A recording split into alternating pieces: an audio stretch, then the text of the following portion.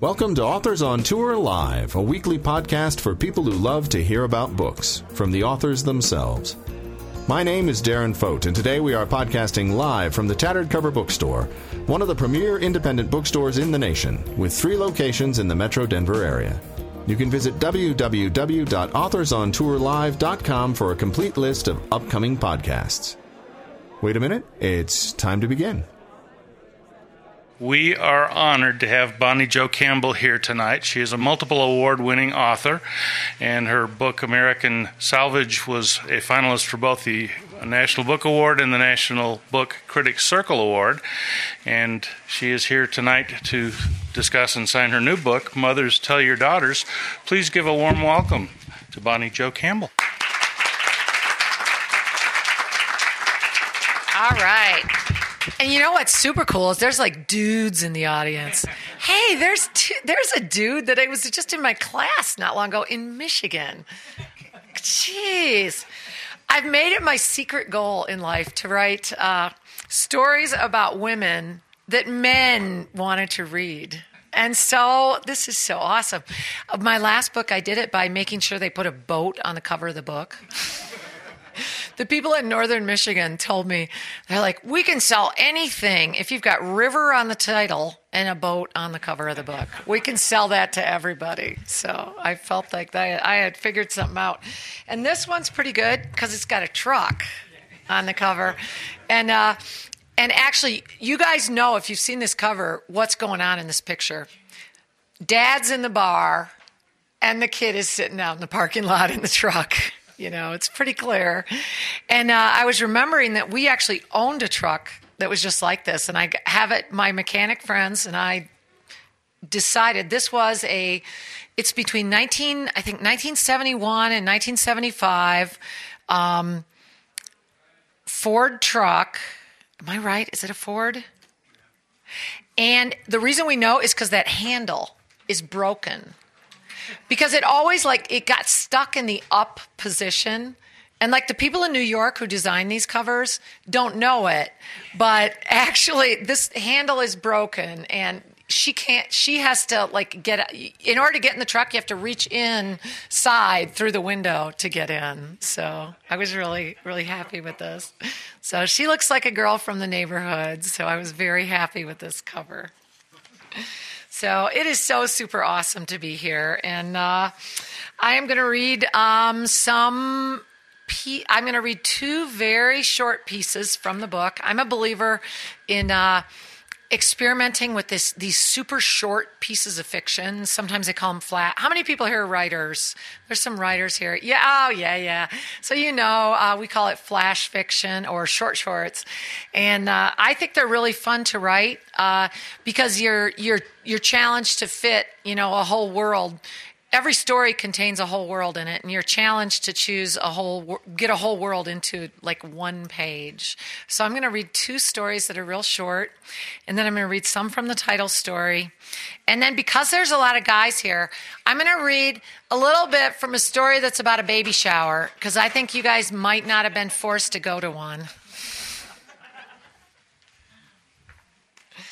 So, and I'll have you know, I'm wearing, my grandmother came from Montana, and she died and left me this little neckerchief made of gold. So I've not worn it in public. So I'm trying it for the first time. Doesn't that sound like a fairy tale? The neckerchief of gold. So I think it's probably shinier than. What's that? Is it a good book title? Yeah. So, and I got to remember that I brought this one in, so not leave it. I usually either steal a book or leave mine behind in equal measure. The first story in the collection is one of these short shorts, and it is called Sleepover. And I apologize for my voice. I think I'm just going to have this voice now. Do I sound a little smoky like I've been at the bar? Yeah, I think I'm just going to have this voice now. And I think because it works for Lucinda Williams and Tom Waits. And I think I'm just going to go with it. In the old days, they used to try to give you surgery and cut out the nodules or something. But I don't smoke. I haven't smoked for years. But I think I'm just going to have a smoker's voice. So this is called Sleepover. And they're making me talk in it. Normally, I might actually Let's see if this holds out. I don't like standing behind a podium. Do you guys watch Futurama? Yeah. They have all those heads in jars. And I always feel like when I'm behind one of these things, I'm like a head in a jar. And they also make really short women stand behind them, and they really look like heads in jars. So I'll probably regret that I just took that out of there, but we'll try. Okay, it's called Sleepover. Ed and I were making out by candlelight on the couch. Pammy was in my bedroom with Ed's brother. She wanted to be in the dark because her face was broke out. We were wishing your head could be on Pammy's body, Ed said. You two together would make the perfect girl. I took it as a compliment. Unlike Pammy, I was flat-chested. Ed kissed my mouth, my throat, my collarbone. He pressed his pelvis into mine. The full moon over the driveway reminded me of a single headlamp or a giant eyeball. Ed's tongue was in my ear when Mom's car lights hit the picture window. Ed slid to the floor and whistled for his brother, who crawled from the bedroom on hands and knees. They scurried out the screen door into the backyard and hopped the fence. Pammy and I fixed our clothes and hurriedly dealt a hand of Michigan rummy by candlelight. You girls are going to ruin your eyes, Mom said, switching on the table lamp. When Mom went to change her clothes, Pammy whispered that she'd let Ed's brother go into her pants. Her hair was messed up, so I smoothed it behind her ear. Too bad this show isn't in color, Pammy said later when we were watching Frankenstein. While the doctor was still cobbling together body parts, Pammy fell asleep with her small, pretty feet on my lap. I stayed awake, though, and saw the men from the town band together to kill the monster.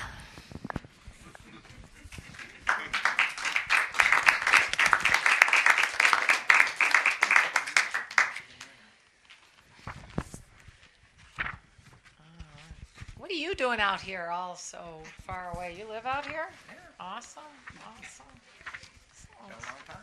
Yeah, I know. I should have got out here early. You saw Chris is here. Chris Calise is here. She's hiding out there. All right. Graduated in the class of 1980 from a tiny high school in Michigan.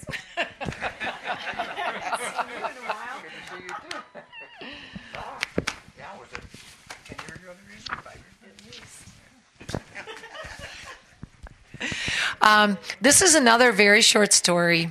But this, you might decide, you writers out here, you might tell me afterwards, come up and tell me, that actually wasn't a story, that's a prose poem. And I'm sort of interested in the difference between them. Let me say the reason I think the fiction writers need to write really short stories is because you go to the important events like the inauguration of a president, they always drag up some poet. You know, what do they got to say that we fiction writers don't have? They got brevity. Okay, so I'm all for like coming up with some stuff because I want when the next president, when Hillary is elected, I want her to call up not the poet laureate, but the fiction laureate. So if you guys listen to too much NPR like I do, you know they tell you all the time that people don't have to be in pain because we have all this palliative care, right? They can handle all these situations, even at the same time that I think they're limiting the use of painkillers.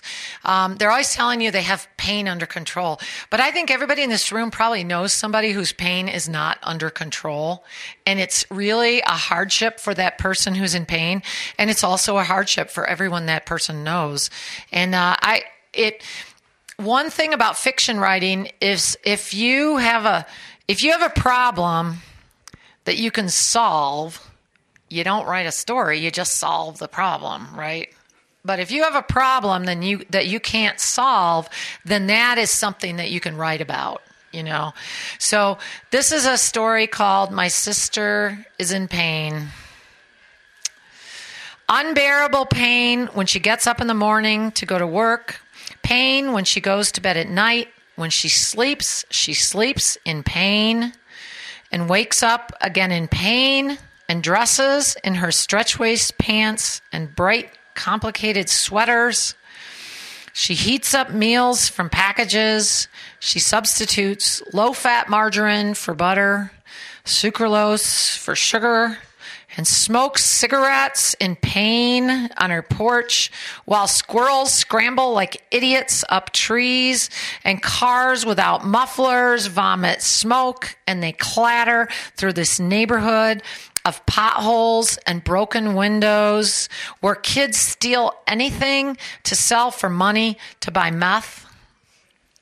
Her doctors shrug in their lab coats. They send her to specialists who throw up their arms. Pain like airplanes with their airplane engine noise flying over and messing up the sky. Pain like dishes in the sink. Not just her own dishes, but dishes of strangers who've left them there for days in cold, gray water. She is our mother's daughter, but we don't know who she is or what her pain could mean. Her cicadas of pain on summer nights, the jolts in her spine like flashes of red-hot fireflies, pain that radiates from her intestines like the shocks of electric eels, stabbing pain 60 hours a week as she bathes and medicates and feeds and tends to the needs and to the pain of others for minimum wage, throbbing pain when she finally has a day off. She was born more beautiful than the rest of us, and she called out more loudly from her crib. She cried in her bed, and outside in the woods she wailed. She never said what those boys did to her beside the creek. Imagine a long corridor with hundreds of rooms all closed against pain. She walks down the corridor and her pain does not diminish. Whether or not she stops and knocks on any door, whether or not anyone invites her in for a cool drink, whether or not one of the people who invites her in for a cool drink is myself, still her pain does not diminish. We rarely call her, are polite at Christmas. We give tentative embraces. We compliment her sweaters, her beads, her hair bows. We nod when she explains about her special shoes, her copperware as seen on TV. The gifts she brings us are elaborately wrapped. We untie the ribbons in terror.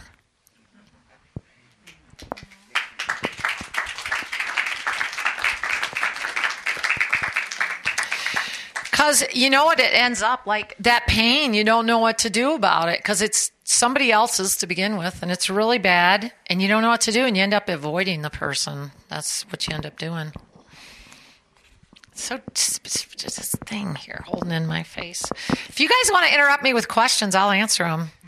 I'm going to read something. I'm going to read the little piece that I'm going to torture you dudes with because you haven't had to go to bed to baby showers. Have you? Do they make guys go to baby showers now? They do? Okay. Did he? Did he go? Did he do the thing with like, I don't know, games? Shooting babies at a target? That's good. Wow. That's like, that's kind of like getting impregnated. That's because just shooting a lot at one target. That's like a guy's game. Wow, he's lucky. Well, I'm just going to read a paragraph of this, and then I'm going to read from the title story. Okay. And I was thinking, when I wrote this, when you write these books, you don't know what they're about, especially a short story collection, because you're so busy writing. You're not figuring out what it is you've written. You're just writing like crazy, and I had a deadline, and I realized, I took a look at the book afterwards, and I was like figuring out there's all sorts of like sexual violations in here, like mild ones and serious ones, and then I was thinking there's a couple stories about pregnancy, and I was like, that's the big sexual violation. I mean, you're just having a drink and having some fun, and then the next thing you know, you're all knocked up, and that's the violation. So this story is called Natural Disasters. All right. And it's kind of what I saw around me were all these women who were getting pregnant, and they had been perfectly rational, normal women, and then they all started losing their minds, and they were all like trying to make the world safe for their babies. So I'm just going to read a little bit of this, but the gist of the story is these women were like going crazy trying to make the world a safe place for what they were creating. So, natural disasters. We have already donned our blindfolds to grope in drawstring bags, to have our fingers stuck into the ick of Nutella spread on a disposable diaper. We have sucked lukewarm hot chocolate from baby bottles and have tasted mashed food in little jars without labels. The game is you're supposed to guess what the flavor is, if you guys don't know, okay? We have picked tiny gold safety pins out of rice and lifted cotton balls from a bowl with a spoon. Some have played Tinkle in the Pot, in which a woman squeezes a quarter between her legs as she walks to the center of the room and then tries to drop it in a jar. Two of the women created a 3-foot-high cake out of disposable diapers, and this structure presides over us like a creepy, puffy baby powder grandmother. And finally, it is the time in my baby shower when everyone gathers around and watches me open gifts. And then we will eat, and then, only then, will these people go home. My cousin Nancy and her best friend have brought their infant boys, and I am mesmerized and horrified at how casually they handle their darlings. Yesterday, my summer vacation from teaching high school English began, and I've been looking forward to focusing more on baby. But a shower was not my idea. My sister Gail, who is a dear pest, and my husband, who is conveniently out of town, have been colluding against my having any time to myself. Both of them have expressed concern at the grim mindset I sometimes slip into. I'm keeping as physically fit as possible, but still I keep falling into a funk and brooding about the future. I can happily contemplate my baby daughter as a toddling toddler with a silky fountain of hair spraying up from her sweet head. I can imagine her warm little body on my lap as she follows along with her pointer finger when we read the lines of Green Eggs and Ham. I see her as a kindergartner pulling on shiny rain boots with polka dots and then running away from me toward her teacher. What I'm having a rough time with is seeing myself with a tiny, helpless baby. If you weren't pregnant, Barb, I'd get you back on your antidepressants, lickety-split, Gail said this morning. When she got here and found me wearing black, she marched me into my room and found a purple sweater for me to put on with my jeans. Ever since the Tinkle in the Jar game, I've had to pee. And so I struggle from my seat and down the hall. I strained my Achilles tendon last time I did prenatal yoga. The teacher keeps reminding me a yoga class is not a competition. When I get back, the women are telling stories. When I was in labor for Luke, I begged the nurse to kill me. My cousin Nancy says, glancing down at the boy flopped across her lap. I grabbed her pen and tried to stab myself in the chest with it, so they insisted on an epidural. Yeah, I was in labor for 26 hours with my first, says my best friend from high school. We haven't kept in touch, but it's nice to see her freckled face again. She has 3 children, all apparently healthy and happy, and she seems not to have lost her mind at all. They wanted to do a C-section, but I said, hell no. After all this, I'm pushing this bastard out myself. I don't fear giving birth. I'll make it through that exercise just fine, as I've made it through more than a dozen marathons and a couple of triathlons, as I got through earning my master's degree in 1 year while teaching full-time. I've been out winter camping in below zero weather with my husband, and together we've hiked up mountains with heavy packs in 100-degree heat. My body will come through for me, and I have little doubt that I will give birth to something like a perfect child. That's not the problem.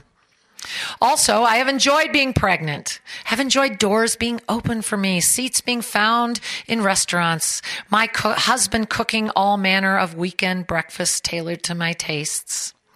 For months, other women have ignored the frown I'm told I perpetually wear. And they've smiled at me anyway. Being pregnant has not been a problem, for I know baby is safe so long as she is inside me. A siren sounds just as I am returning to my chair, and I fall heavily onto the cushion in such a clumsy, comical way that the women around me laugh.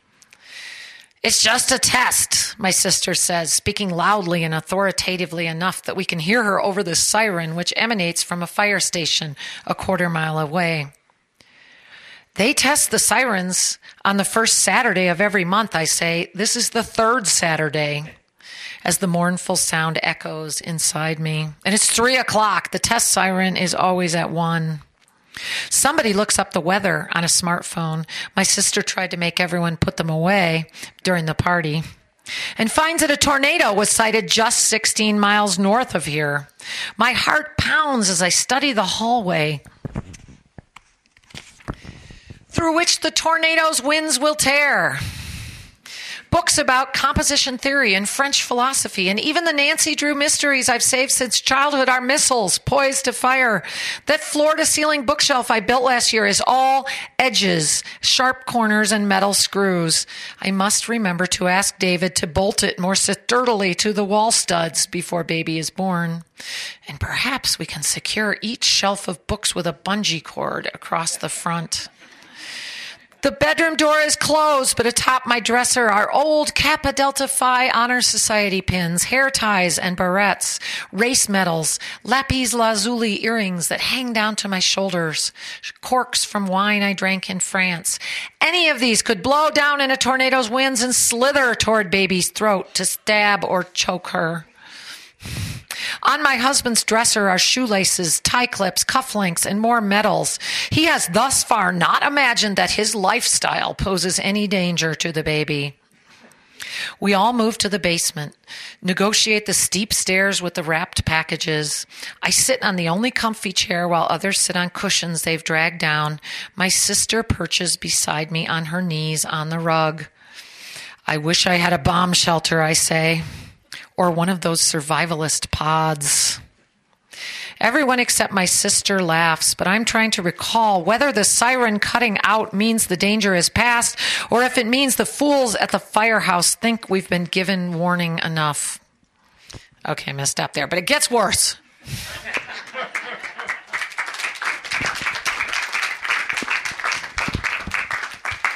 She goes on to figure out, I'll just give away the punchline. She figures out that the only way that babies can be safe is if we can get rid of gravity. Because that is the thing that is hurting babies when they fall down. So, okay, I'm going to read a little bit from the title story, which is a grim bit of business. It's an impossible story. I never should have attempted it. You know, the minute I think I shouldn't do something, I do it. I've hitchhiked all over the country because, like, the minute I thought, it terrifies me, the thought of hitchhiking, I took off. I was 17. And I was like, I can never travel. I'm too poor. I come from a poor family. I can never travel. And it was like, but because hitchhiking is too dangerous. And I immediately hitchhiked all over the United States. So now I thought, I want to write this story. The woman has, she's end-stage cancer, and she just had a stroke, so she can't talk or write. So I want to write a monologue inside her head to her daughter. So that's how this started. Okay, I'm just going to read a piece of this, Mothers Tell Your Daughters, and I hope you guys have some questions. I've primed one person in the group to ask a question. She tried to ask me at dinner when we were having wine. I'm like, I'm not answering any questions now. Later, we will answer them. Okay, this is Mothers Tell Your Daughters. I'm going to read just a little bit at the front, and then I'm going to go inside the story and wrap it up. Mothers Tell Your Daughters. Used to be a doctor would wrap a woman up tight to hold body and soul together. But when I fell last week trying to get to the kitchen to pour myself a drink, they just untangled my tubes, picked me up like I was a child, and put me back in this awful bed. Told me I'd had a stroke. Now I'm lying here with a broken rib that aches. Stop going through my cupboards and drawers and envelopes that are none of your damn business, and sit down and hear me out, sis. Being unable to say a word means my mind is about to burst. And since I can't even hold a goddamn pen, I'm counting on you, my flesh and blood, to somehow read my thoughts. They say if they wrap my broken ribs, I'll get pneumonia. But I never got pneumonia before they stuck me in this hospice bed.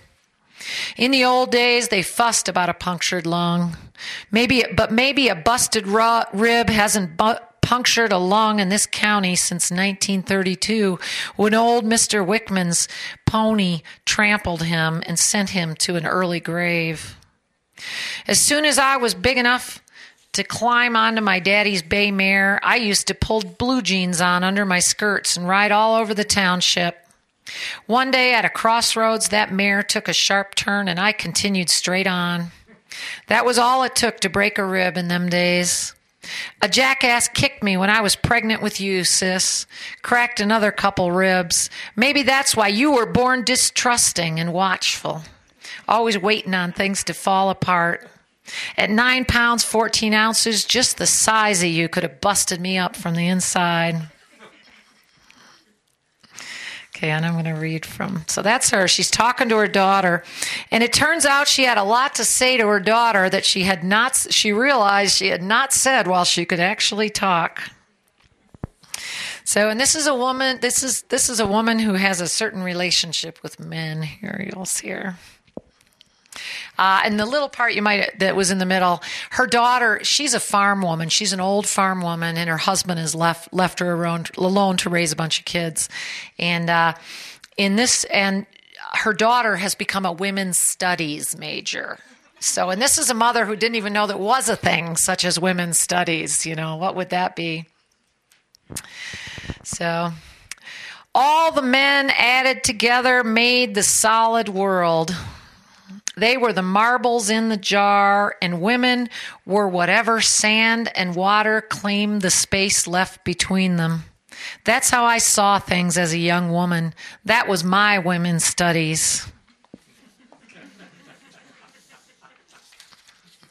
Now I've come to know that women are like vodka poured over men who melt away like ice cubes. It was a man who broke my nose, bent it like it is now. I let you kids think that big paint gelding had kicked me again. Patchy Pete was that horse's name, black and white like a Holstein cow. I bought him for $200 and ended up selling him for $200 after a year of getting kicked and bitten and thrown. I would have dressed him out for dog food or fed him to you kids if he hadn't been so gorgeous. But a good-looking horse, like a good-looking man, can always find a place in somebody's stable. Men climbed into my bed after they fenced my pasture, after they messed with the furnace and changed the oil in my Chevy truck and my Ford tractor. They climbed into my bed after their wives threw them out. We needed their help. There was so much work to do around here, and mostly they were nice. I'm still alive, if barely, and a lot of angry wives are long dead, including Bill Theroux's wife, who wore herself out bitching about me, if you want to know the truth of it. When I was a teenager, my friend Julia said one day, "We gotta look pretty." I shaved my legs for the first time, and it took a long while to stop bleeding. Us and 2 other friends got hold of a 6-pack, though we didn't like the taste of beer. We carried the bottles to where some men lived and reclined on their couch, ankles crossed. We didn't know how to talk to men, so we just smiled, and silence hung above the bag of pretzels they brought out, until the men started to laugh, until we laughed with them. They were older and muscular and smelled of smoke and solvents from the repair shops where they worked. One man had a glass eye, said he'd been shot. When he popped it out, we were all possessed by a powerful desire to hold the blind thing in our hands. Julia touched it first and passed it around. She got pregnant right away. And the rest of us followed. And for a lot of years, we raised our children, fed our husbands, worked hard at low-paying jobs or at jobs that didn't pay at all, and learned just how tired a body could be. Those men took me by surprise, but I never looked back. I never stopped singing love songs. I never longed for a time before men. Men's machines still sing to me. Revving chainsaw, motorboat, log splitter, rototiller, leaf blower, generator humming, cordless drill, rattle trap tractor, power washer, hedge trimmer, biting grinder, motorcycles with mufflers torn off, diesel trucks chugging in the driveway. You remember those men who came to me after a fishing trip up north and filled my wringer washer with smelt? Come out with us and play, men used to call like tomcats, and I went out. That old wringer washer was never the same after all them fish. The men who came around never passed up an easy target, so they killed all the rabbits. I meant to sew a blanket from the soft skins to replace my own skin, which I imagined wadded up under the bed in my room, smeared with menstrual blood, stiff with sperm, stretched by pregnancy. For years I'd warmed myself in the borrowed skins of men. I was good at cutting pelts from flesh, muscle from bone. After partying all night, a passed-out man might resemble a great cut of meat in my bed, or on the couch or floor, leathery bronze shoulders and a fish white behind. Men inhaled great swaths of oxygen, exhaled smoke and sweat, so sometimes I could scarcely catch my breath. I remember finding you and your brothers fishing through a man's wallet like grubby elves. "Shoo, shoo," I said, and the men slept on. After your daddy left, I tried to raise you to know men and not to fear them, so you wouldn't be taken by surprise. I figured that if any of them bothered you, you would have made a fuss. The way you made a fuss when I wanted you to get out of bed early and haul buckets of water from the creek. When the pipes froze, of course you were scared of your daddy. He was a fearsome man, and he scared me too. But you could have whined and glared at them other men the way you did at your poor worn-out ma, who tried to feed and clothe you with no money. How was I supposed to know there was trouble with the way they pulled you onto their laps? If you never told me you didn't like it, it seemed like you were having fun when they said how pretty you were. You were never the kind of kid who smiled, so I couldn't tell. Thanks.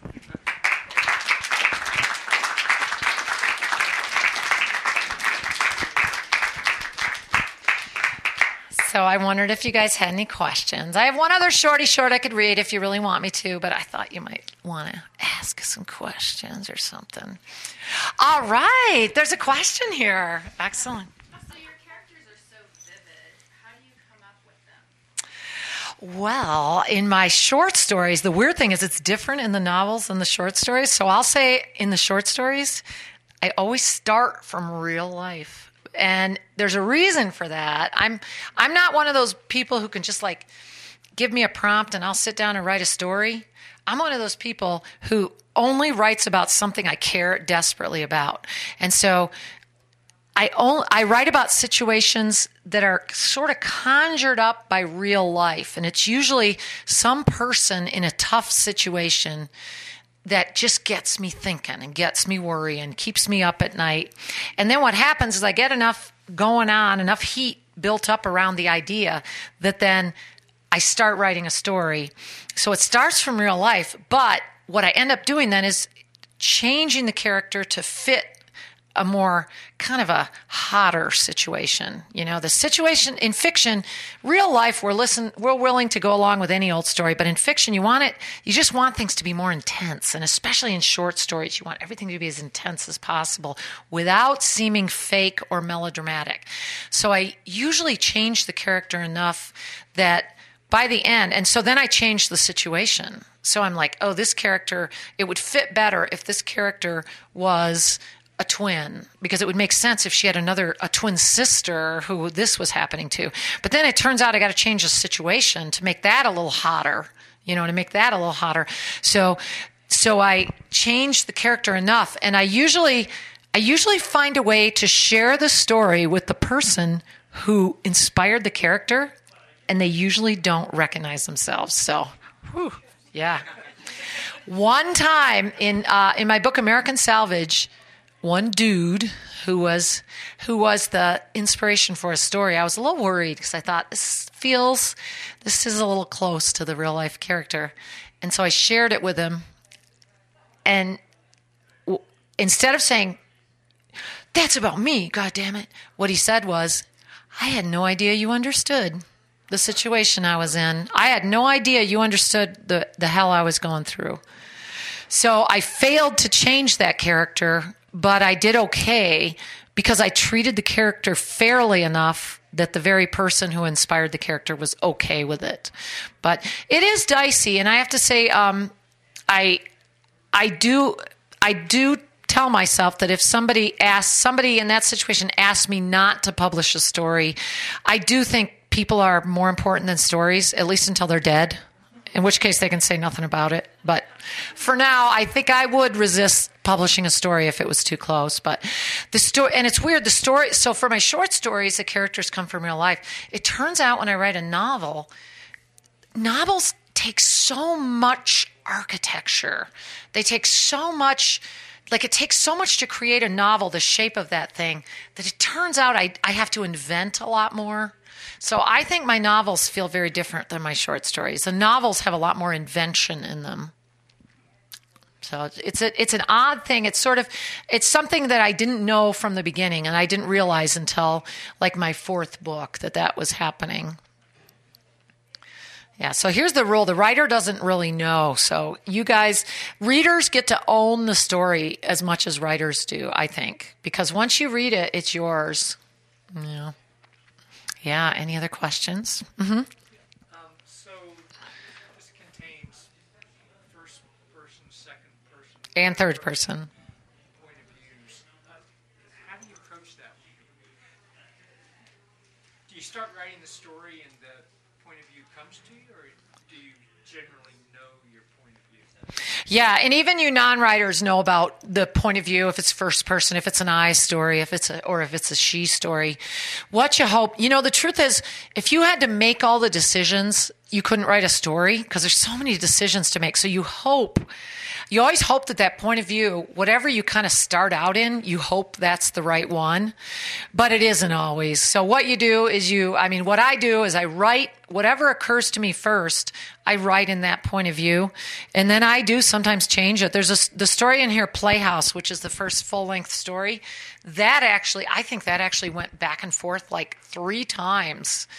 I just couldn't get that story right. It's a story of, I was interested in these, you heard about all these awful stories where some some girl thought she had a great time at a party and then saw the phone videos the next day and was like, oh, that happened.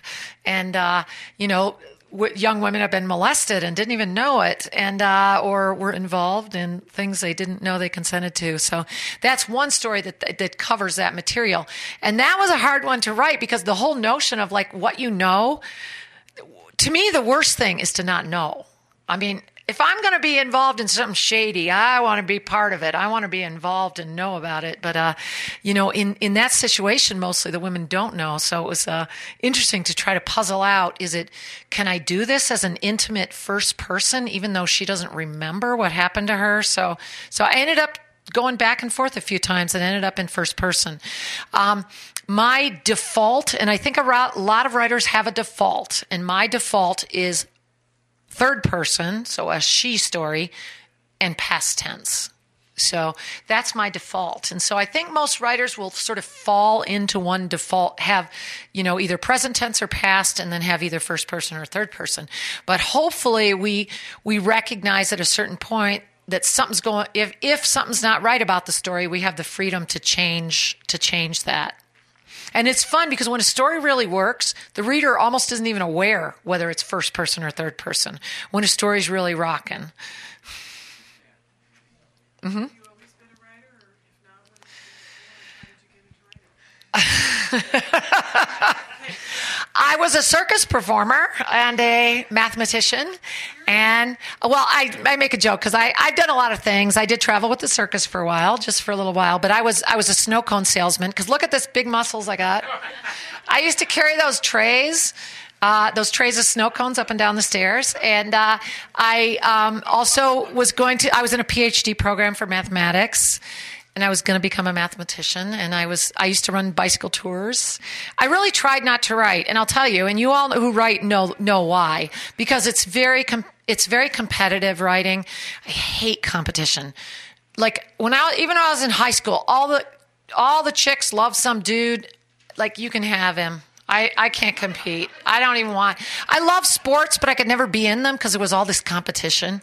I just want to go out and just run around that track. Just keep running. Who cares who's next to me, whatever. But no, it was always a competition with that track coach, I just wanted to throw that discus, that feeling of throwing that discus. So I avoided writing. I tried not to write. I kept coming up with new careers that were not writing, and then I would just start writing again. So I fought the writing thing. But finally I gave in. When I was about 37 or something, I finally gave in and took a writing class. And you know what? I hadn't realized. I thought you had to be brilliant to write. I know. Well, you don't know as a kid. They're always like, oh, you're so talented. And then it's like, if you don't feel talented, then what do you do if you're not talented? And I think we do a big disservice. Don't even tell kids they're talented. Just tell them to work hard. Say, hey, how do you like this? Do you like this? Good. Keep doing it and keep working hard. Don't tell people they're talented, because then when you don't feel talented, you don't know what to do. And so I was okay at writing, but I knew I wasn't very good. But I didn't realize you just go take a class and then people help you get better. I didn't know. And so finally I'm 37. I'm an old lady. And it's like, finally. And so that I'm 53 now. And still, like, the main thing is just hard work. It's just hard work. And I think 53, look at Chris. 53 is looking pretty good. I know. Yeah, there. So, okay. So, but yeah, thank goodness. Because we have a few family photographs. You know how you treasure those old family photographs of the past generations? Now, you know what? In the new generations, there's too many photos. Nobody's going to give a crap about them. You know what they're going to value? Those 3 letters you wrote in the last 10 years. That's what's going to be precious, because we don't write letters anymore. But like those photos, there's like a photo of my grandmother, like she's a stout woman in a rocking chair with very gray hair. She was 55 or something. And it's like, this was my grandmother. So it's a different world. So I've been trying to figure out this writing thing I'm still working on it, because the problem is you think you have it figured out, and then you write a new story, and it's like, this isn't like the stories I wrote before. I have no idea how to approach this story. It's completely different. On that note, do you have something in the works or something that's next? I do. When I sold this book to W.W. Norton, which let me give a little shout out to Norton. Do you guys know they are an employee-owned company? Is that not awesome? Yeah, most publishers are owned by a giant German conglomerate. They're mostly owned by like a giant entertainment company or something. And it's like Norton, you go to New York and you go to their offices and they're really crappy. You're not podcasting this, right? Okay. Like you have these like world famous editors and they're in little cubicles and stuff. And it's like, they must really love it here because it's not glamorous. And but I sold 2 books and I was surprised they wanted to do the stories first because the book I've been trying to write I'm a really slow writer. I sometimes work on a story for decades. No exaggeration. There's a story in American Salvage I worked on for 24 years and I finally figured it out. And I was like, whew. I mean, I was a young woman. When I was a young woman, just being courted by my husband when I started to work on that. He courted me by revving an old 2-stroke motorcycle underneath the window. I lived on the 3rd floor, and he would it was like this Kawasaki. It was the dirtiest motorcycle. These 2-stroke engines, and all the guys, they put extra oil in because they're like, just to be safe, put extra oil in. And so it's just this smoky. And I was like, that's when I started that story. And now I've been married for 28 years, and he still makes that smoke with different vehicles. And those noises I talked about in that story, he's making all those noises. But I mean, I have students who are less than 24, and I always tell them, I had to work on that story longer than you're alive. But I've been working for a long time on this math book. It's a math novel. Because I want people to love mathematics. I want people to love it. And so I love mathematics. But getting the right amount of math into a book is a challenge. Like I'm trying to get have you guys ever seen people make croissants? Go to your baker, try to get them to let you watch what they do. They make a perfectly innocent bread dough, and then they melt 5 pounds of butter. And then they force the butter into the dough as much as it will hold. And then they shove it aside and let it rest. Okay. And then later they melt 5 more pounds of butter. And they come back to the dough and they force it into the dough. So that's what I'm trying to do with math in my book. Is I'm trying to force as much math into the novel as I can. And I keep running up against the problem of somebody reads this and then runs screaming for the door because it's got too much math in it. But I'm really interested in mathematics because, I don't know if you guys have to grade student papers, but man, it is so much easier to grade the math papers. You can just see where they went wrong. Your creative writing, I don't know where the hell it went wrong, I don't know. If a story's working, I'm just like, rock on. I don't care if it's a disaster, if it's working. But it's like when the story goes wrong, you're trying to puzzle out, where did this go wrong? And it isn't clear at all. So I'm trying to, but I'm working the math. And so that's what's coming next is the math novel. So are you ready for it?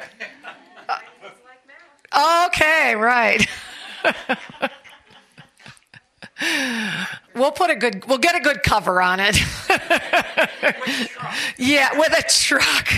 I know I've got a boat and a truck. I don't know what else a chainsaw. We'll get a chainsaw on it. Yeah, any other, you guys can see I'll tell anything. I actually, I tend to tell exactly the things I'm not supposed to tell. I can tell you the bad title that the book almost had. Can I tell you? It's so fun to talk about because the writing is so hard. It's really fun to talk about everything else but the writing, like why the cover looks the way it does, and how many my last book I went through 5 covers on my last book. They were horrible, and then finally they got the right one. And then for a story collection, you have to agonize over the title. because you don't know actually everything you have to agonize over the title. All my books have been agony over the title. So I hope this is a good one. Mothers Tell Your Daughters. It should sound like it's cautionary tales. There's trouble in them pages. So that's the way I meant it to sound. Oh, I almost forgot. They wanted to call it American Women. See, hear the groans. See? Listen, if my editor ever reads the podcast, I don't know what they were thinking. American Women. It'd be like, that sounds like nonfiction. It sounds like we'd be reading about, Mrs. Roosevelt and, Betty Ford and stuff.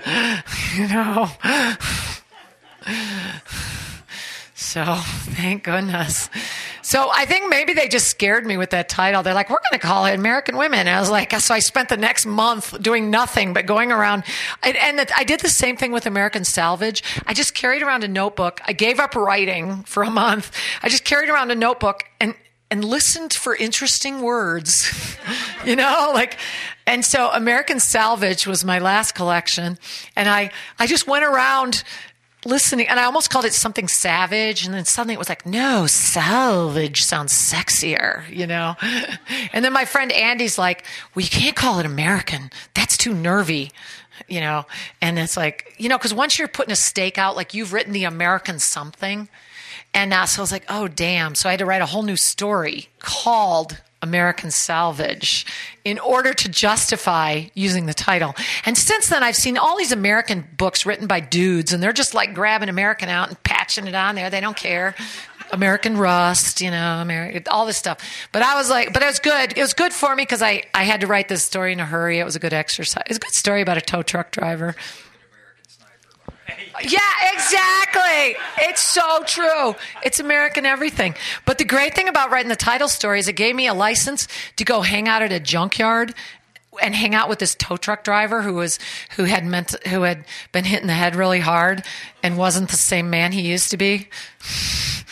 And so it was actually good all around because I spent like 3 months at the junkyard. I advise it. It's so, like, it puts everything in perspective, spending a lot of time at the junkyard. And I drove around in the tow truck with him. It was super fun. He doesn't have a big vocabulary. He had a small vocabulary even before the terrible accident. And then there was the terrible accident, which I wrote about. And then his vocabulary got really small. Yeah, I know. It was sad. We shouldn't laugh. Although he has a great sense of humor. And I didn't know if he understood what I was doing, writing a story about him. And then I always jog past his junkyard, even now.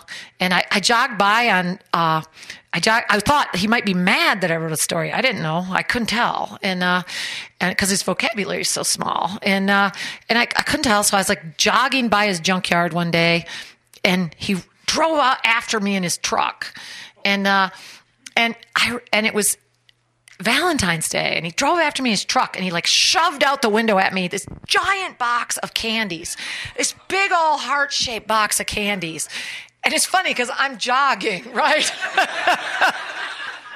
I don't have a big pocket to put, the 100-piece thing. So it's like I had to jog all the way home with this like giant box of candy. I thought it was so sweet, though. It was really sweet. So.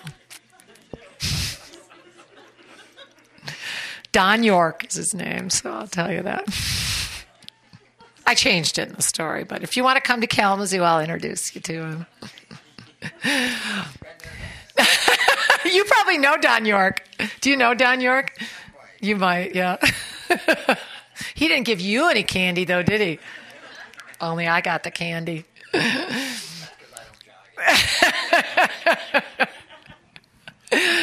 All right, any other questions? I'll tell you the scoop. Mm-hmm. So a lot of the reviews have branded the collection as pro-female empowerment and feminist, and honestly this made me kind of reticent to pick it up. Me too. God, who are these people? I know. I had some guy call me up, and he's like, I don't know if I should be reading this book. It was a reviewer.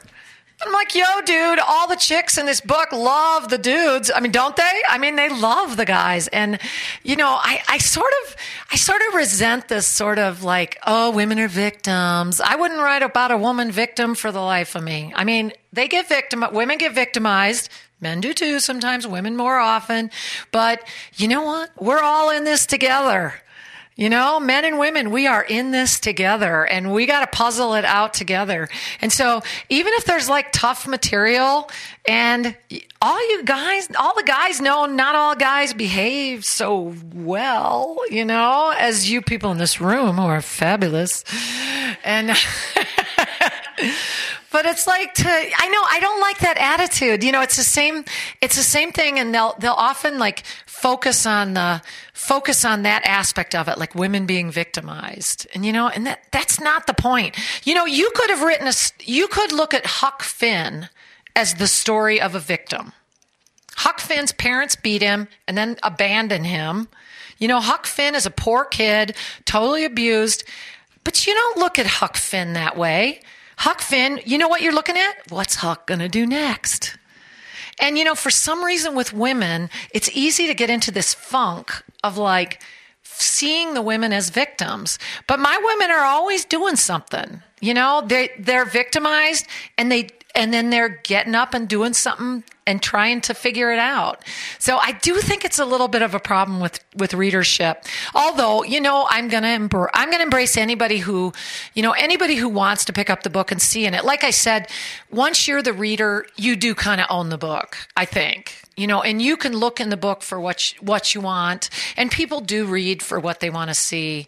But I just think men and women are in this together, and I'm the book American Salvage was mostly about men, that men were the main characters in most of those stories. And so that's why I was interested in doing a book about mostly focusing on the women. But unfortunately, sometimes it has that feeling to it. And I think it depends on who the reviewer is, but that seems silly. And also, they always talk about the book being so serious. There's like actually a whole bunch of funny stories in there. But for some reason, people kind of focus on the tragedy. I don't know. Do you guys think that maybe tragedy, the sense of tragedy is more universal, and maybe the sense of comedy is a little more like depends on who the person is? Because we don't get enough comedy in fiction. I think people in New York just say, oh, well, that comedy, that's for TV or something. Because I don't think we get all the comic fiction we need. And especially we don't get it from women. We get only from the writers who are kind of designated comic writers. Carl Hyacin is allowed to do it, but not a lot of others. So I don't know where that comes from. It's a big mystery. And reviews are such a mystery anyway, aren't they? Reviews of books. I guess what they do is you take them with a grain of salt, but they might help you figure out whether you even wanted to take a look at the book, I guess. So somebody else had a question? Mm-hmm. Rainy, stormy. Well, it's funny because I normally write like 3 hours a day. And you guys, no matter what anybody tells you, they mostly just write 3 hours a day. No matter what they say. Those people who say I write all day, go in their office. They're reading the New Yorker in there.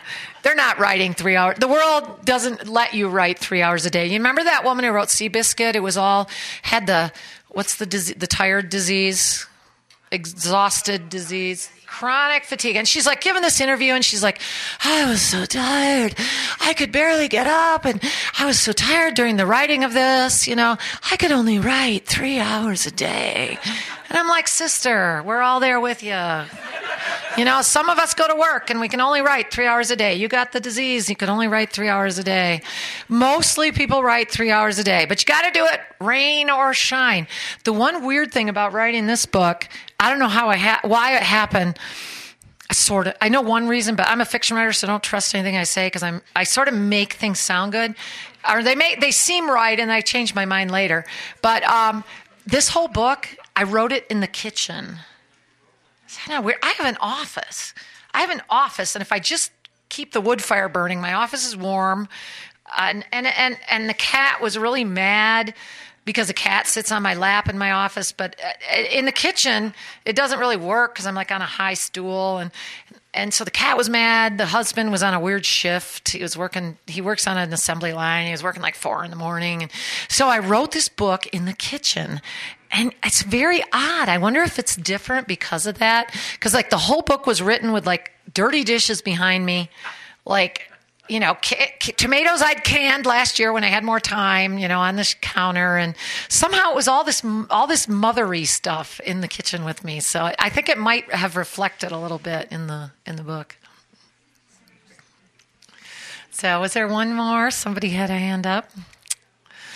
All right. Well, thank you. I think we probably should shut it down and get a little, come up and talk to me and I'll sign your book and I'll tell you some other little bit of truth that I, you know, have. So thank you.